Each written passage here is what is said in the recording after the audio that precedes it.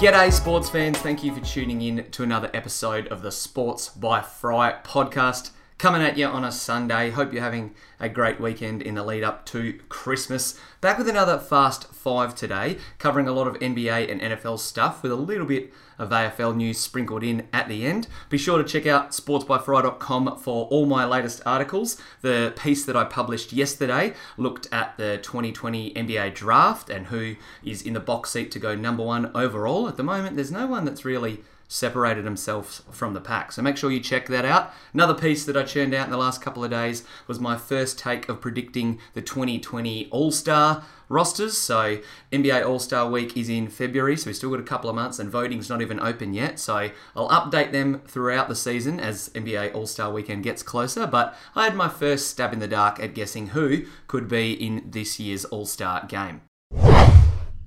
First thing I want to discuss on today's Fast 5 is a little bit of NFL history. As it stands, heading into Week 15, both Tom Brady and Drew Brees are poised to make reach a pretty significant milestone if they can surpass the great Sheriff Peyton Manning. He currently leads the NFL in all-time touchdown passes with 539 of them. And we could see Brady or Brees, or maybe both, pass Peyton this weekend. Brady has 536 touchdown passes, and he'll get the first chance to break the record going up against the Bengals early on Sunday. Brady's yet to throw 4 touchdown passes in a game this year. He's thrown 3 on 3 separate occasions, but the hapless Bengals could let Tom Brady light them up and he could jump into top spot and take the record. But I think at best Brady will tie Peyton's record, which will probably occur. I mean, the Patriots seem poised to just smoke Cincinnati on the weekend. So that means that Drew Brees on Monday night, just 2 touchdown passes behind Peyton Manning, should get it done against the Indianapolis Colts. It's going to be tight. Maybe they'll both get it, maybe they won't, but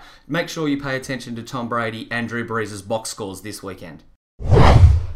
I've already talked about the NBA All-Star teams. The second thing I want to discuss is some blokes who are in line to make the All-Star team for the first time in their careers. As it stands right now, Pascal Siakam and Luka Doncic are pretty much shoo-ins. I think they'll both be starters. I can't really see any way that they don't get in. So moving on from those two quickly, a couple of other blokes out in the in the East. We should see Jason Tatum make a serious push. Boston Celtics have put a pretty good record up win-loss-wise so far, so I think Kemba Walker will be a certain player on that All-Star sheet. But Tatum is the next Celtic in line if he can push past Gordon Hayward and Jaylen Brown and get the nod. I think 2 Celtics deserve to be in given their successful start to the year.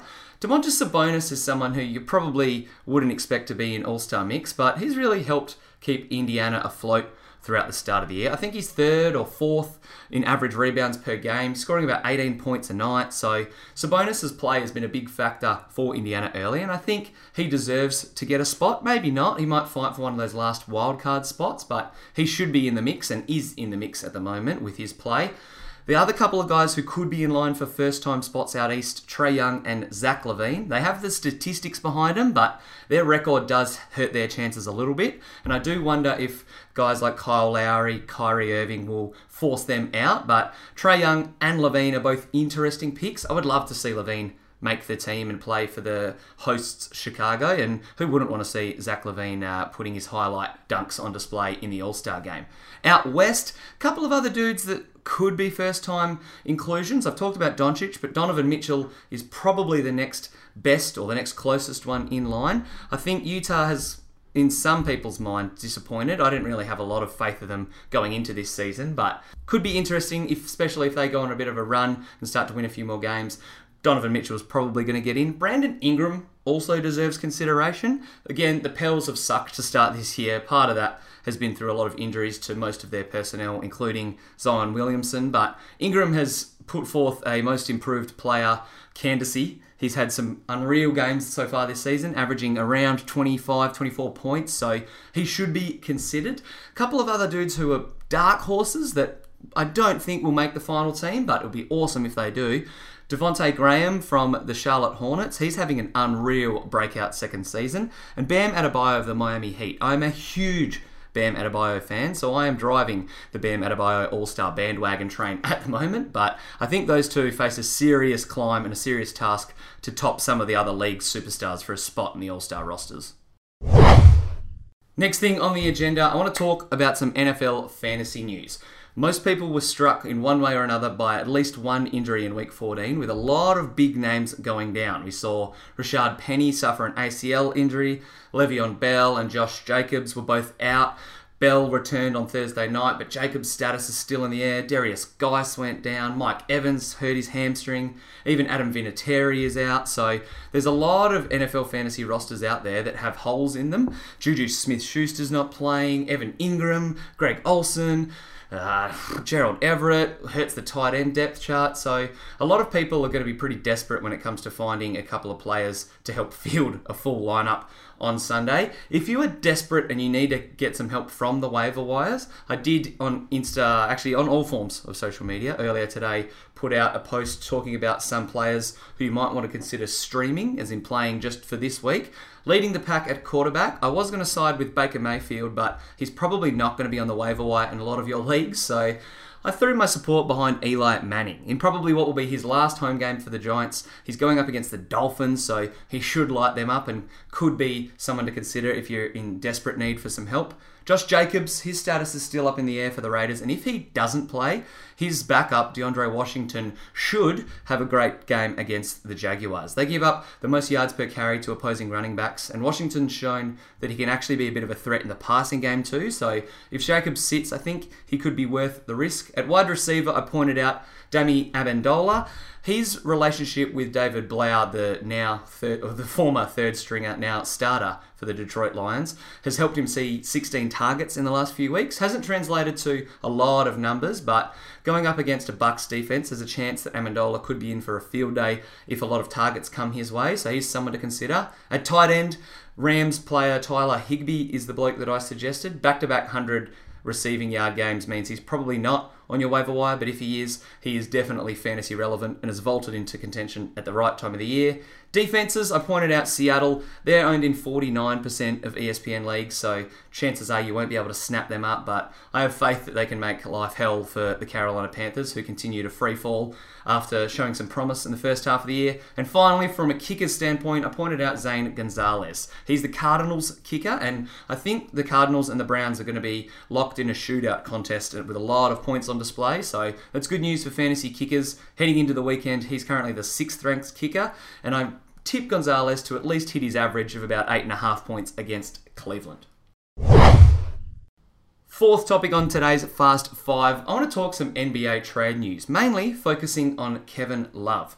So as I'm sure a lot of people are aware, December 15th marks the first date that players who signed contracts in the off-season can be traded. So expect a lot of trade rumours and trade movement to amp up in the next couple of weeks and months, with the deadline, I think it's late February. It's just after All-Star weekend, so it'll be about the 20th of February ballpark. So 2 months till the trade deadline. It's crazy to think there hasn't been an NBA trade since Chris Paul and Russell Westbrook were traded back in July, but that's the world we live in right now. But expect to see a lot of movement over the next couple of weeks, and I think Kevin Love's name will be the biggest one moved. I don't think there's any other fringe stars or players with a similar pedigree that Love has that will find themselves moved, but his contract does make it pretty tricky. He's got a 4-year, $120 million deal still to pay out, so whoever's going to get him, they have to A, first have the salaries to match for a potential deal, and B, be willing to pay that hefty price tag for at least the next couple of seasons. But I think for a couple of teams, it's worth the gamble. The Portland Trail Blazers are the popular team that keeps getting mentioned in circles. He's been linked to going back. He's from Oregon. He's been linked to going back to the Blazers for a while now. A big three of Lillard, CJ McCollum, and Kevin Love won't be getting many defensive stops, but it's a pretty potent group offensively. It would have to probably include Hassan Whiteside in a form of a trade, and the Cavs would probably want a first-round pick or someone like Zach Collins back in the deal. So is it worth it for Portland? Maybe, maybe not, but they definitely need to do something to kind of rejig their roster. They've done that by getting Melo, and I do wonder if now that they have him on their roster and he's performing admirably, I don't think that Kevin Love is a great fit there. There are a few other teams that I want to see make a play for Kevin Love. One of them is the Denver Nuggets. They could probably offer Cleveland some form of straight swap with Paul Millsap, and I know that Paul Millsap is actually a good NBA player and has been very serviceable for the Nugs, but they haven't been clicking on all cylinders offensively. And I feel like if you can get Kevin Love and put him next to the likes of Nikola Jokic and Jamal Murray, that it could be the turning point and help Denver flip their season around. I know that they're not struggling by any means, but they haven't really lit the world on fire like a lot of us, myself included, thought they would have after showing a lot of promise last year and then going on a reasonable playoff push. As it stands right now, the Nuggets only have the 18th ranked offensive efficiency, and they're great defensively. Kevin Love will obviously hurt them a little bit in that regard, but I think what you gain offensively is what outweighs what you lose defensively by getting Love. So that would make the Nuggets a pretty exciting, potent offensive team to watch. The other team that I really want to make a play for Kevin Love, though, is the Minnesota Timberwolves. Get him back, Minnesota. Bring him home. Pair him next to Karl-Anthony Towns. Andrew Wiggins keeps climbing, and all of a sudden they have a big three and they're relevant out west. Might not fit their timeline, but I think the T-Wolves would be a great fit for Kevin Love, would give him a chance to finish his career with the team that he was drafted by, or the organisation he first played for, because he was technically traded on draft night. But there are a couple of teams in the mix for Kevin Love, and he'll be interesting to watch throughout the NBA trade rumour cycle. Fifth and final thing I want to discuss is some AFL news. If you haven't heard by now, there's a couple of new captains that have been appointed. Marcus Bontempelli has been given the lead reins to steer the Bulldogs in 2020. Stephen Cornelio took over the head job from previous co-captains Callan Ward and, Phil Davis had a mental blank there from the Giants. So Cogs is going to be the skipper in 2020. A little bit more Giants news. Lachie Whitfield also re-signed for a whopping 7 years, so you'd assume that Jeremy Cameron will soon follow suit. I think the Giants have Kelly, Cornelio and Whitfield all locked up now, and I would be surprised if Cameron didn't also put pen to paper on extension sometime before free agency hits next year. Couple of other news bits. I want to talk about Dane Beams, who said he's going to take an indefinite break from the game to focus on his mental health. He took a break earlier in the year, as a lot of people are aware, and Dane Beams' mental health has been a talking point for way too long, so I really hope that Beams does find some clarity and is able to get his mind right, having a break from the game, and regardless of if he wants to play footy again or when he does return, hopefully he can get his head straight and sort out the demons that he's dealing with. So thinking of you, Dane Beams. Last few little teasers. I've got some fantasy stuff coming up. We saw the last couple of days the traders have released a little bit of fantasy news talking about who's going to be the most expensive players. A couple of guys who could be bargains on the AFL site, so make sure you check them out. And they're going to ramp up their production in the next couple of weeks and days. And so am I. I'm going to be covering the cash cows again for them in 2020. So before I start writing up a lot of stuff on the Dream Team Talk site, I'm going to do a couple of Sports by Fry fantasy pieces. So make sure you check them out. That's all I've got for today's Fast 5. I'm actually working on another AFL piece that you can read probably by the time this podcast goes up, if not later tonight. So make sure you check that out. Again, there's always plenty of sports by pieces to investigate, so make sure you check out the 2020 draft, things I talked about, the 2020 All-Star rosters, and then this aforementioned AFL piece. But that's going to do it for today's episode. Thanks once again for tuning in. Have a great weekend. Till next time.